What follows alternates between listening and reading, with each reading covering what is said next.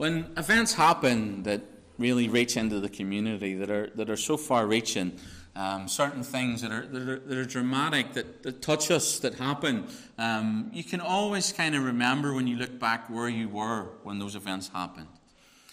For me, 9/11. I remember exactly where I was whenever somebody said to me, "Have you seen what's happening in America?" And I remember turning on the news and watching that from a distance and really staggering in unbelief that that was actually what was happening on the ground. And maybe even Princess Diana, going back a little bit, you'll remember where you were when you got the news. And I would say for many, Thursday was a day like that. Thursday was a day whenever we got the news that the Queen had passed. We will probably remember where we were on that in that moment. Thursday was one of those days, one of those impactful days where we reflected upon the Queen and her life, and the Queen passed from this life onto the next. And as I said already this morning, we knew it was coming, didn't we? Death will come upon all men. And we knew it was coming, but still it was a shock, wasn't it, when we got the news that Her Majesty had passed. And, it wasn't long before the news channels were up and running, and the memorials were coming in, and the tributes were coming in from the different people that were recounting some of the moments they'd had with the Queen, some of the things that she'd said, some of the things that she'd done.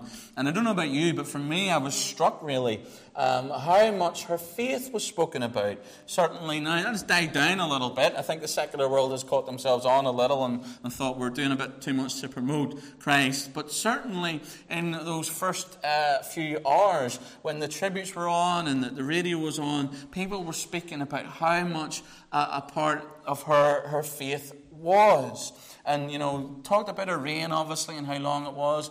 And really we're identifying the length of her reign, but also how she'd been able to keep herself above reproach, really. Now, she wasn't perfect, no doubt about it, but in terms of her public figure compared to her children, she certainly lived a life that was exemplary as a public figure. She lived as that position and that privilege should be lived.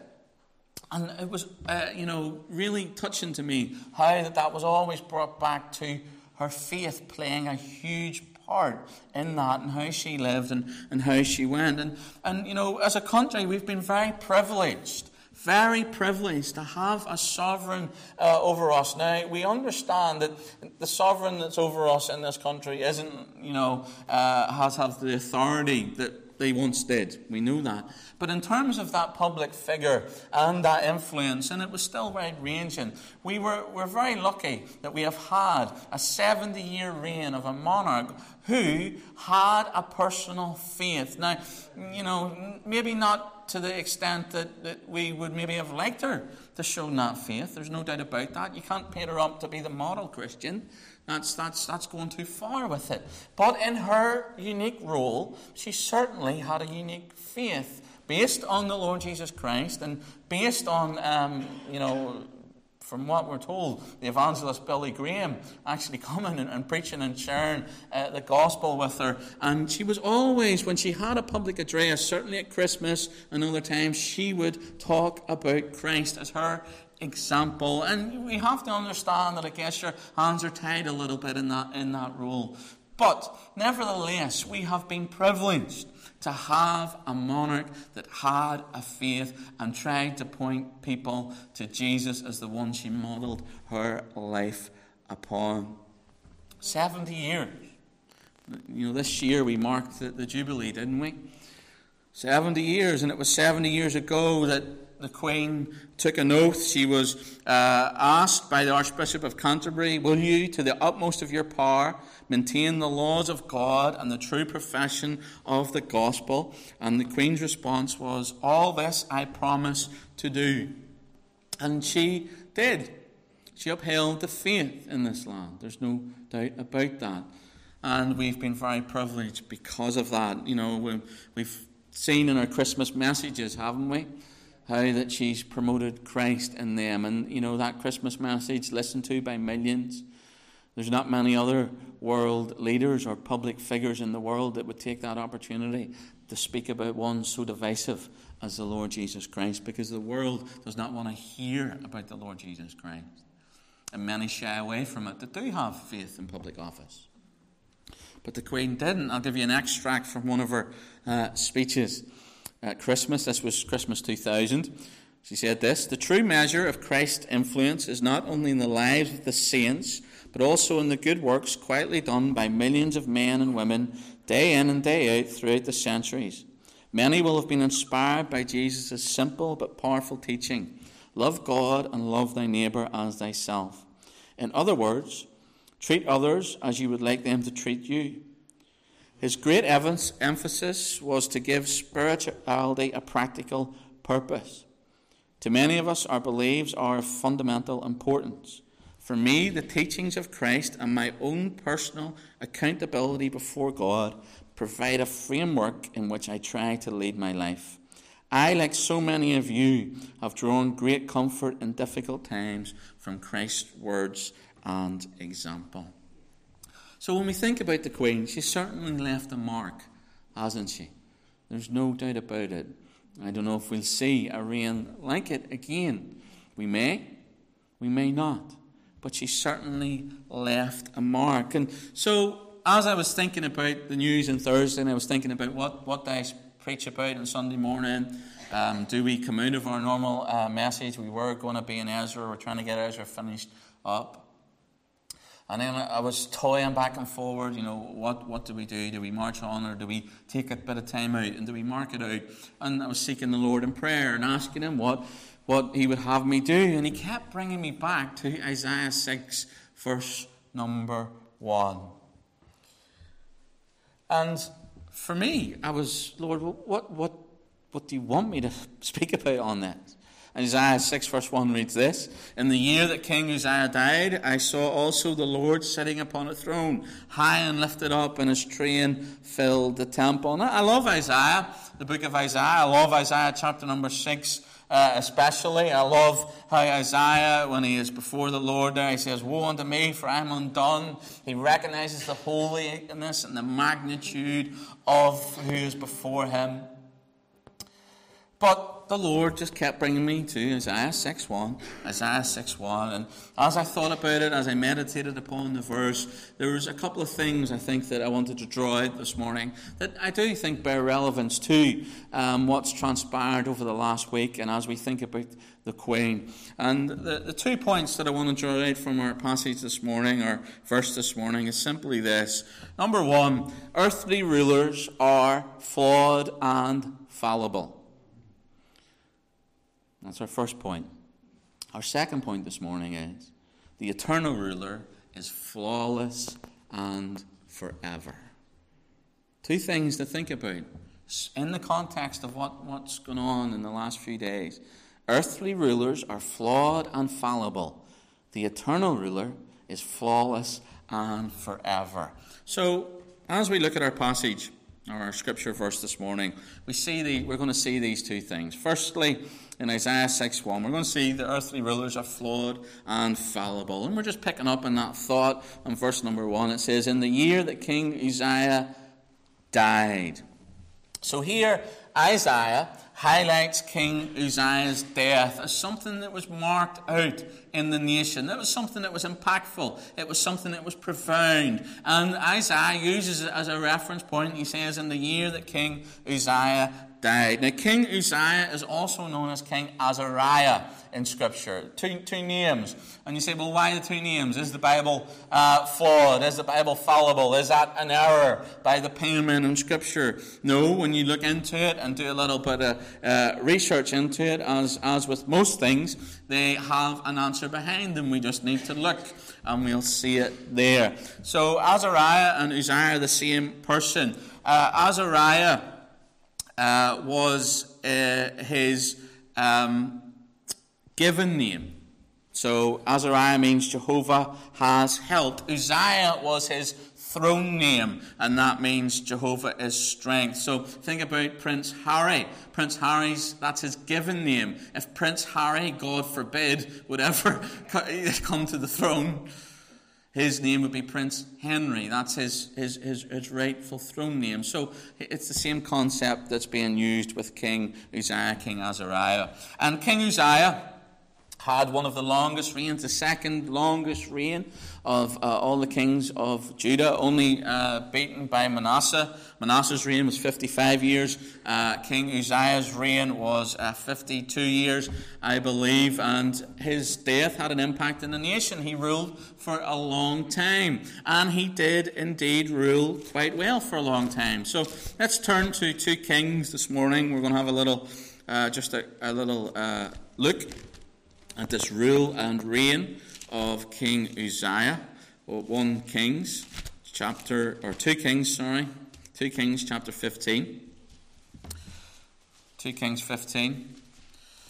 And just verses 1 to 8 there. It says, in the 20th and 7th year of Jeroboam, king of Israel, began Azariah, that's King Uzziah, son of Amaziah, king of Judah, to reign. 16 years old was he when he began to reign. And he reigned 52 years in Jerusalem. And his mother's name was Jeconiah of Jerusalem. And he did that which was right in the sight of the Lord, according to all that his father Amaziah had done, save that the high places were not removed. The people sacrificed and burnt incense still on the high places. And the Lord smote the king, so that he was a leper until the day of his death. And he dwelt in a several house, and Jotham the king's son was over the house, judging the people of the land. So, King Uzziah had a long rule and a long reign. And just reading there that kind of synopsis of his rule and his reign, you can see that he indeed started well. And he did start well. His rule and his reign, when you look at it in history, was profitable for the people of Judah and the nation as a whole. And, it began well. How did it begin well? Verse number 3, 2 Kings 15, he did that which was right in the sight of the Lord. So he set out to do that which was right in the sight of the Lord. And as he did that, the land was prospered, the people were prospered, and the nation began to expand its boundaries. Its security increased. The social, economical situation across the land was one of prosperity. You can read, if you want to look there yourself in your own time, in 2 Chronicles chapter number 26, you'll see all the things that Uzziah or Azariah did. He built up the military, he built fortifications around Jerusalem, extended the borders, he made water reservoirs, he organized a draft army system. He did much things to increase the wealth and the prosperity of the people. So he was a good ruler for a long portion of his 52 years. He did many things right. You'll find that Zechariah, he took counsel from Zechariah, and he had godly influence in his life. He had a godly guidance in his life, and he set out to do that which was right in the sight of the Lord. That's how he started. But our point this morning is that earthly rulers are indeed flawed and fallible. And the king Uzziah, who started well, finished very, very poorly. We've looked at how the king started. Let's look at how he stumbled. Verse number 4, 2 Kings 15. And save that the high places were not removed. The people sacrificed and burnt incense still on the high places. This is where the king stumbled. Now we're going to have a look a little bit later in the message at the culmination of this stumble. I don't know if you've ever done this. I think as you get older you do this. You start to dad fall, where something hits your balance and you start to wobble a little, but in your mind you can recover it, and this little dance goes on till you try and recover, and then you fall. And if you do this, right? Yes, you've done. A few of us have been at this for the last month. But where does it start? It starts with a little thing. and then it gets momentum and you can't get it round and you fall. Slow motion. Now we're going to see where the ultimate fall of King Uzziah was. But this is where he stumbled. And this is important. This is important. Because we see that, yes, he started well and he did that which was right in the sight of the Lord. But the Word of God records for us in verse number 4, save that the high places were not removed. The people sacrificed and burnt incense still on the high places. And this is where Uzziah or Azariah's failure really is. He doesn't go all the way in his reforms. He doesn't go all the way in his commitment. He doesn't go all the way in fulfilling what the Lord would have for a ruler over Israel. He failed to remove the high places. What were these high places? They were places where false gods were worshipped. They were of pagan origin. Baal, we read about him often in the Old Testament. The god of storms, the god of thunder. Canaanite literature, ancient Canaanite literature, tells us that he was a god that was worshipped on the mountaintops, on the high places. The prophet Jeremiah indicates that Molech worship was practiced by the Israelites at this time.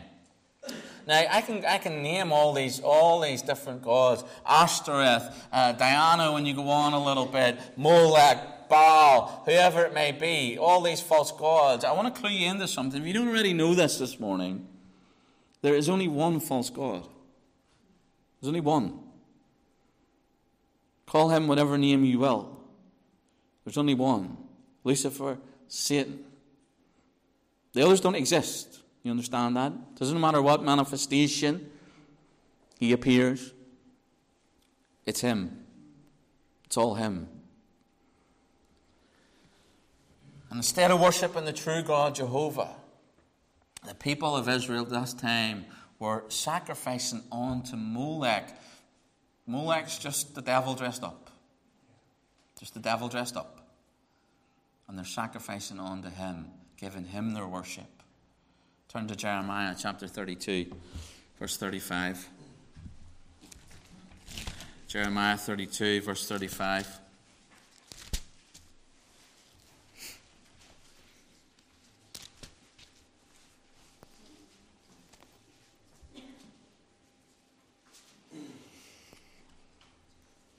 Jeremiah 32, verse 35 says, and they built the high places of Baal in the valley of the son of Hinnom, to cause their sons and their daughters to pass through the fire unto Molech, which I commanded them not, neither came unto my mind, that they should do this abomination to cause Judah to sin.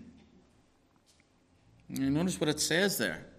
They caused their sons and their daughters to pass through the fire unto Molech. What is this? This is child sacrifice. This is child sacrifice. Giving their children unto the false god, the devil, and throwing them in the fire. That's what they were up to. Does it happen today? Yeah, absolutely it does. Absolutely it does. Abortion. That's what we're doing. Giving our children unto Molech, throwing them in the fire. We're not protecting them. But this is what was happening, and this is what was happening in these high places. Turn back to 2 Kings and look at chapter 17, verse 9 to 11. See, these high places, they were associated with this secret kind of mystic, hidden practice of these sinful things. Look at verse 9 of 2 Kings 17. And the children of Israel did secretly those things which were not right against the Lord their God. And they built them high places in all their cities, from the tower of the watchman to the fenced city. And they set them up images and groves in every high hill, under every green tree. And there they burnt incense in all the high places, as did the heathen, whom the Lord carried away before them, and wrought wicked things to provoke the Lord to anger. Notice they did those things secretly. They went to these high places and they did the things that the people of God should not be doing. And they worshipped the false god. They sacrificed. They committed immorality. Did wicked things in these high places because they thought they were doing them in secret where they couldn't be seen. You know, I can't help, as I read that, think about God's people today in our high places. And we've got them. We've all got them. The place where we think God can't see. The place where we think others can't see, therefore, it's okay. But God sees. Did God see his people of Israel when they went to these high places? Absolutely, he did. And they should have known that. And the people of God today, we should know that too. But we do. We go to the secret place, the hidden place, the high place, to commit the things that we don't want others to see, to think about the things that we don't want others to see, to do the things that we don't want others to see. But the reality is, God sees. God will not be mocked. And when we go to these high places and we do these things that are not honouring to God, we're not giving God worship. Who truly are we worshipping?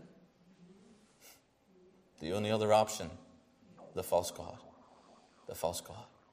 That's what the people of Israel were doing all those years ago. And what did God say about them? They should have known better. They couldn't plead ignorance. Neither can we today. We can't plead ignorance before God, that we don't know what God expects of us, that we don't know what God wants for us. He's given us his word, and his word was for the people of Israel also. And they should have known what God thought about these high places. Turn to Deuteronomy chapter number 12.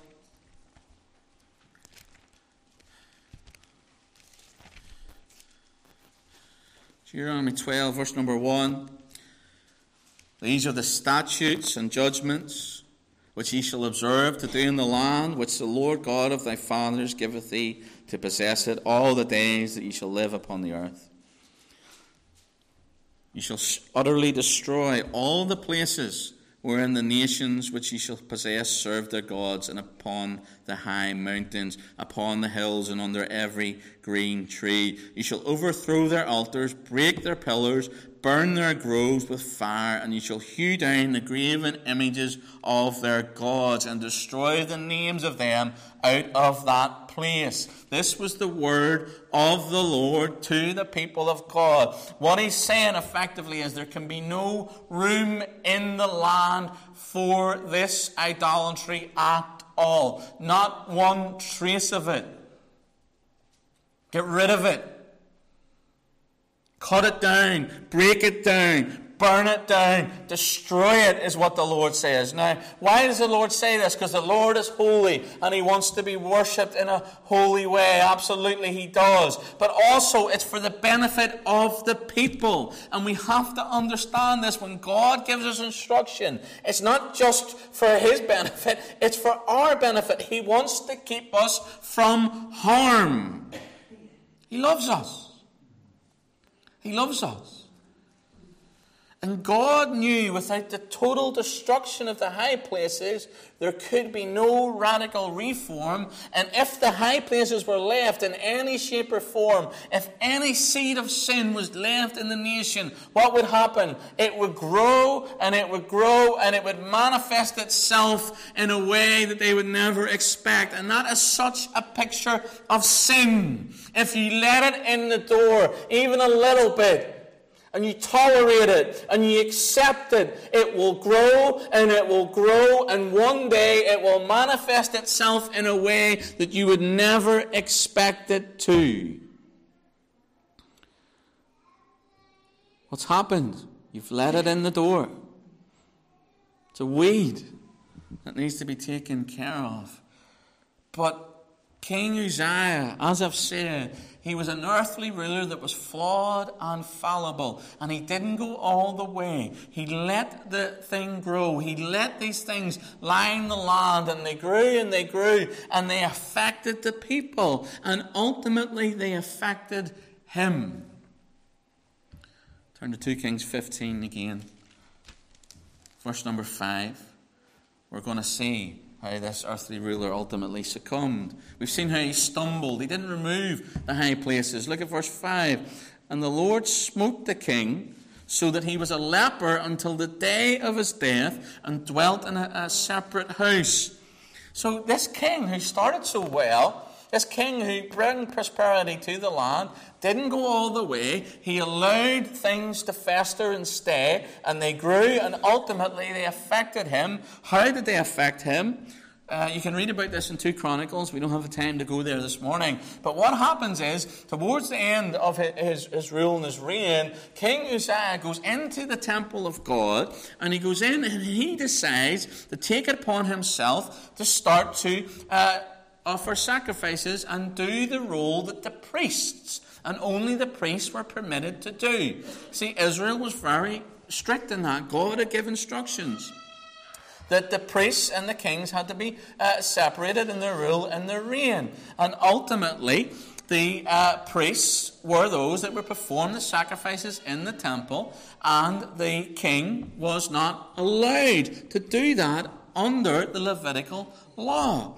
And what happens is Uzziah goes in and he presumes to do this and offer incense unto the Lord. And when you read the account, you'll see that there's priests, a group of priests there that was standing and say, no, you can't do this. And ultimately God strikes him with leprosy right there and right then. And of course, somebody with leprosy could not be in the temple. Why? Because they were unclean. And they had to be put out. And the king is ejected. And, he just dies alone, separated in his last days. But why did he do that? This is where you have to put these dots together. Why did that king do that when he knew better? Why did he do it? I'll tell you why. People say pride. Yes, pride's in there, no doubt. But personally, I think he's been influenced by the pagan culture that he is allowed in the nation. Remember, he didn't remove the high places. He didn't remove the groves. He didn't remove the worship of the false god. And when you look at those pagan religions, you will find the common practice is for the ruler or the king to also be the priest and be in their places of worship and offer the sacrifices. So what am I saying to you this morning? What happened to him? I think his stumble was he didn't go all the way. He allowed the pagan practice to still be in the land, a picture of sin, and ultimately one day it rose up in him, affected him in such a way that he presumed to go into the temple of God and take for himself the right that was given to the Levitical priesthood and the Levitical priesthood alone. What had happened to this man? He'd allowed the world to influence him.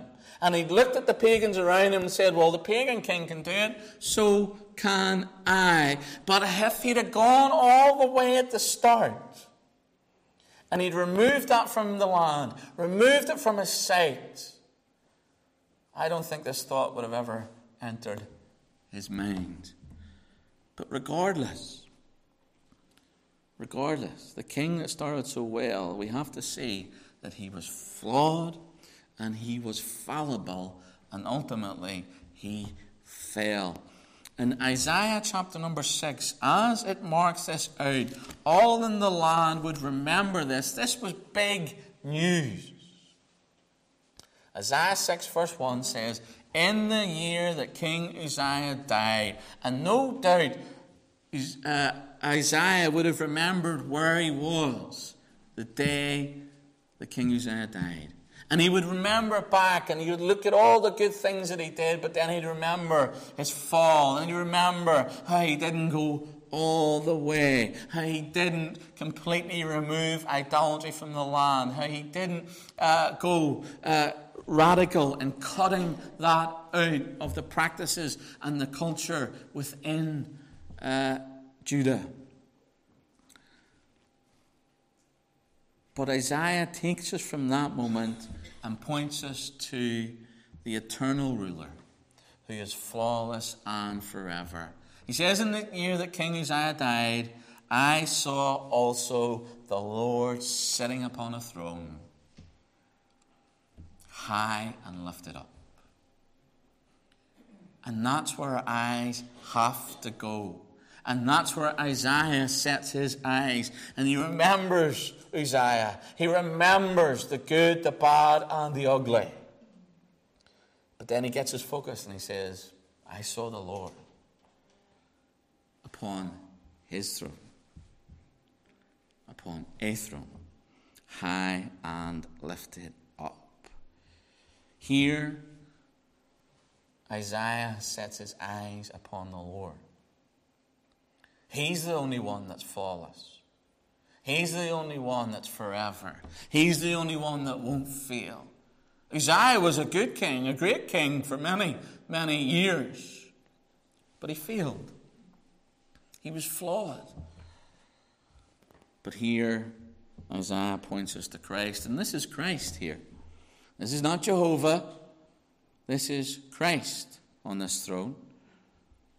Jesus is the only member of the Godhead that has a body. John 1:18 tells us, no man has seen God at any time. The only begotten Son, which is in the bosom of the Father, he declares him.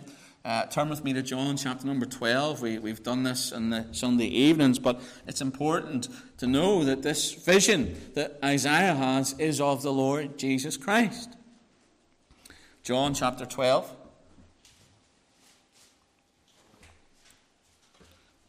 Verse 37.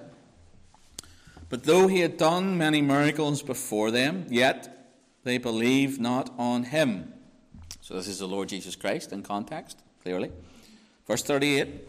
That the saying of Isaiah the prophet might be fulfilled, which he spake, Lord, who hath believed our report, and to whom hath the arm of the Lord been revealed?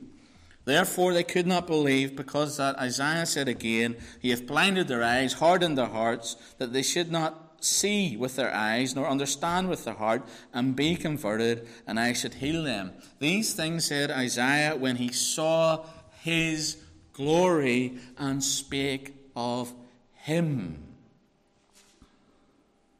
This is the Lord Jesus Christ in context.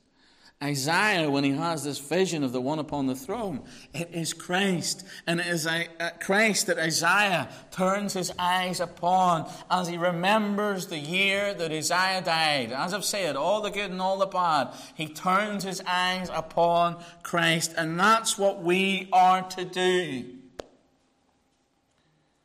The queen is gone, but the king is here forever. And we're to turn our eyes upon him. And that's what Isaiah does. He turns his eyes upon the flawless and forever ruler. And he goes on through the book of Isaiah to talk about him. And turn to Isaiah chapter number 9. We know these verses, but we have to remember this is the vision. This is the one that Isaiah has his eyes upon, that keeps him fixed, keeps him in the game, keeps him in the fight.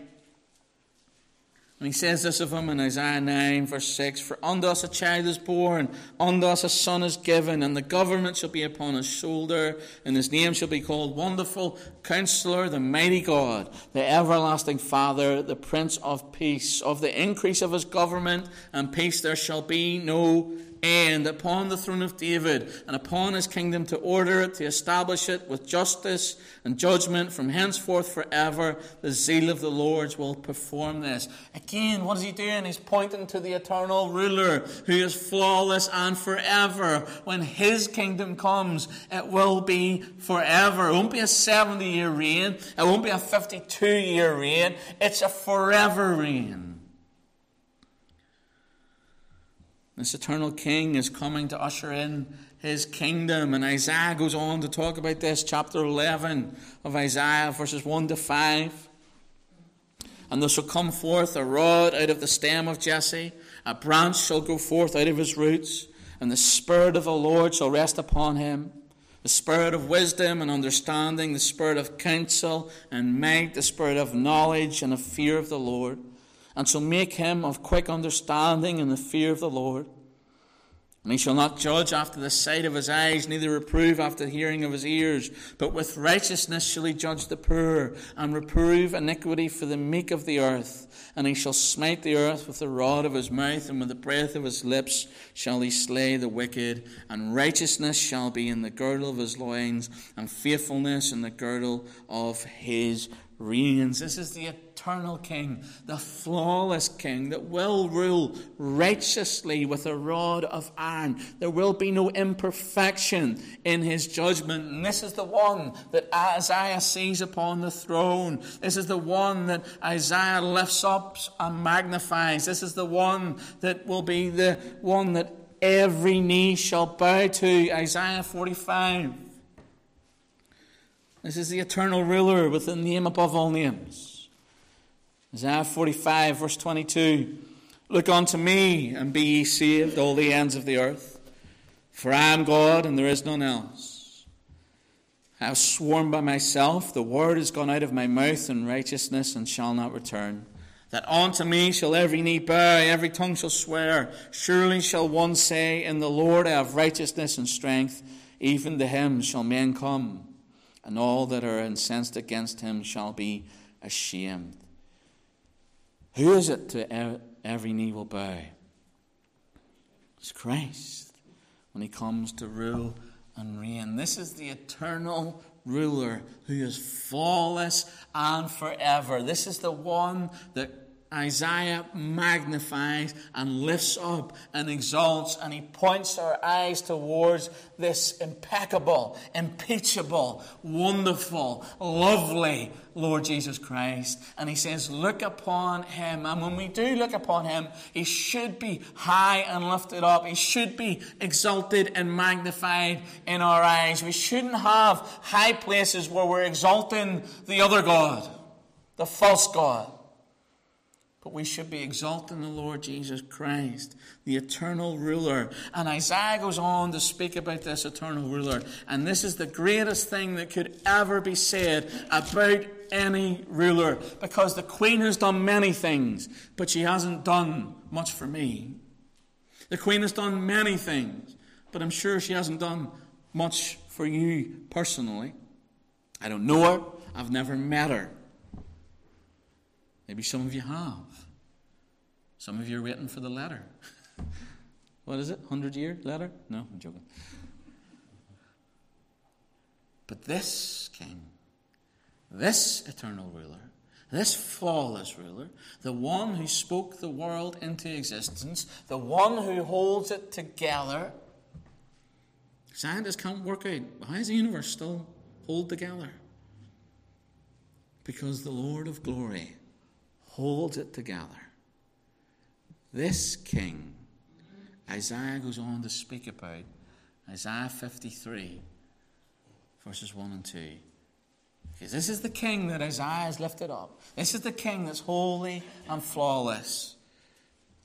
But yet this eternal King loved us so much that he stepped off the throne of heaven and came to this earth. Isaiah 53, verse number 1. Who hath believed our report, and to whom is the arm of the Lord revealed? For he shall grow up before him as a tender plant, as a root out of dry ground. He shall have no form nor comeliness, and when we shall see him, there is no beauty that we should desire him. He is despised and rejected of men, a man of sorrows and acquainted with grief. And we hid, as it were, our faces from him. He was despised, and we esteemed him not. This is the same King. Surely he has borne our griefs, carried our sorrows, yet we did esteem him stricken, smitten of God, and afflicted. But he was wounded for our transgressions, he was bruised for our iniquities. The chastisement of our peace was upon him, and with his stripes we are healed. All we like sheep have gone astray. We have turned every one to his own way.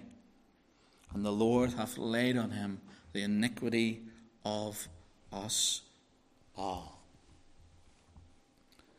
This is the eternal ruler, flawless forever, high, holy, lifted up. Yet he stepped down to save us from our sin. The Queen didn't do anything for me, but the King gave everything for me and for you. What a King. What a King. Flawless, perfect Lamb of God, forever the perfect Lord, and yet he stepped down into this imperfect world, put on flesh, and went to the cross so that we could be with him forever. Folks, earthly rulers are flawed, they're fallible, but the eternal ruler is flawless and forever. Queen Elizabeth, although she was a woman of faith, she was flawed, she was fallible. Under her rule, things have progressed and waxed worse and worse in this land. The Queen's Jubilee, and we watched as, I don't know if you've seen the show, and we watched as the buses came past of all the decades, and I just looked at it, and every bus just, it got worse and worse in terms of the immorality. Worse and worse. And the Queen was looking at her 70 years, and things had changed so much. She couldn't do anything about it. She was flawed and she was fallible. But there is one who is perfect. And there is one that will fix all things. And there is one that is coming to rule and reign. That is the eternal ruler. And he is flawless and forever. And we have to put our eyes to him at all times. He is our hope. He is our strength. He is our joy. He is our peace. Yes, the Queen has gone, but the King is here forever. I wonder this morning, is he your King? Is he your King? Have you rejected him? He's willing to accept you this morning. I wonder if he is your King and you've declared your allegiance to him, how you serve your King. It's interesting, Claire shared on Facebook, and we heard this when we were listening on the radio, that the only book that the Queen would give a foreword for was one that was produced by the Bible Society, and it's entitled The Servant Queen and the King She Serves. And she said in the foreword that she has indeed seen his faithfulness. Now, if the Queen knew the Lord as her personal Saviour, which I believe she did, on Thursday the Queen went to meet the King. And that King is flawless, he's forever, and ultimately he's absolutely faithful. So what are we to do? Turn our eyes upon him. Let's be like Isaiah, see him high and lifted up. If there's a high place in your life, cut it down, be ruthless, and let the Lord put his hand upon you, bless you, and guide you, and lead you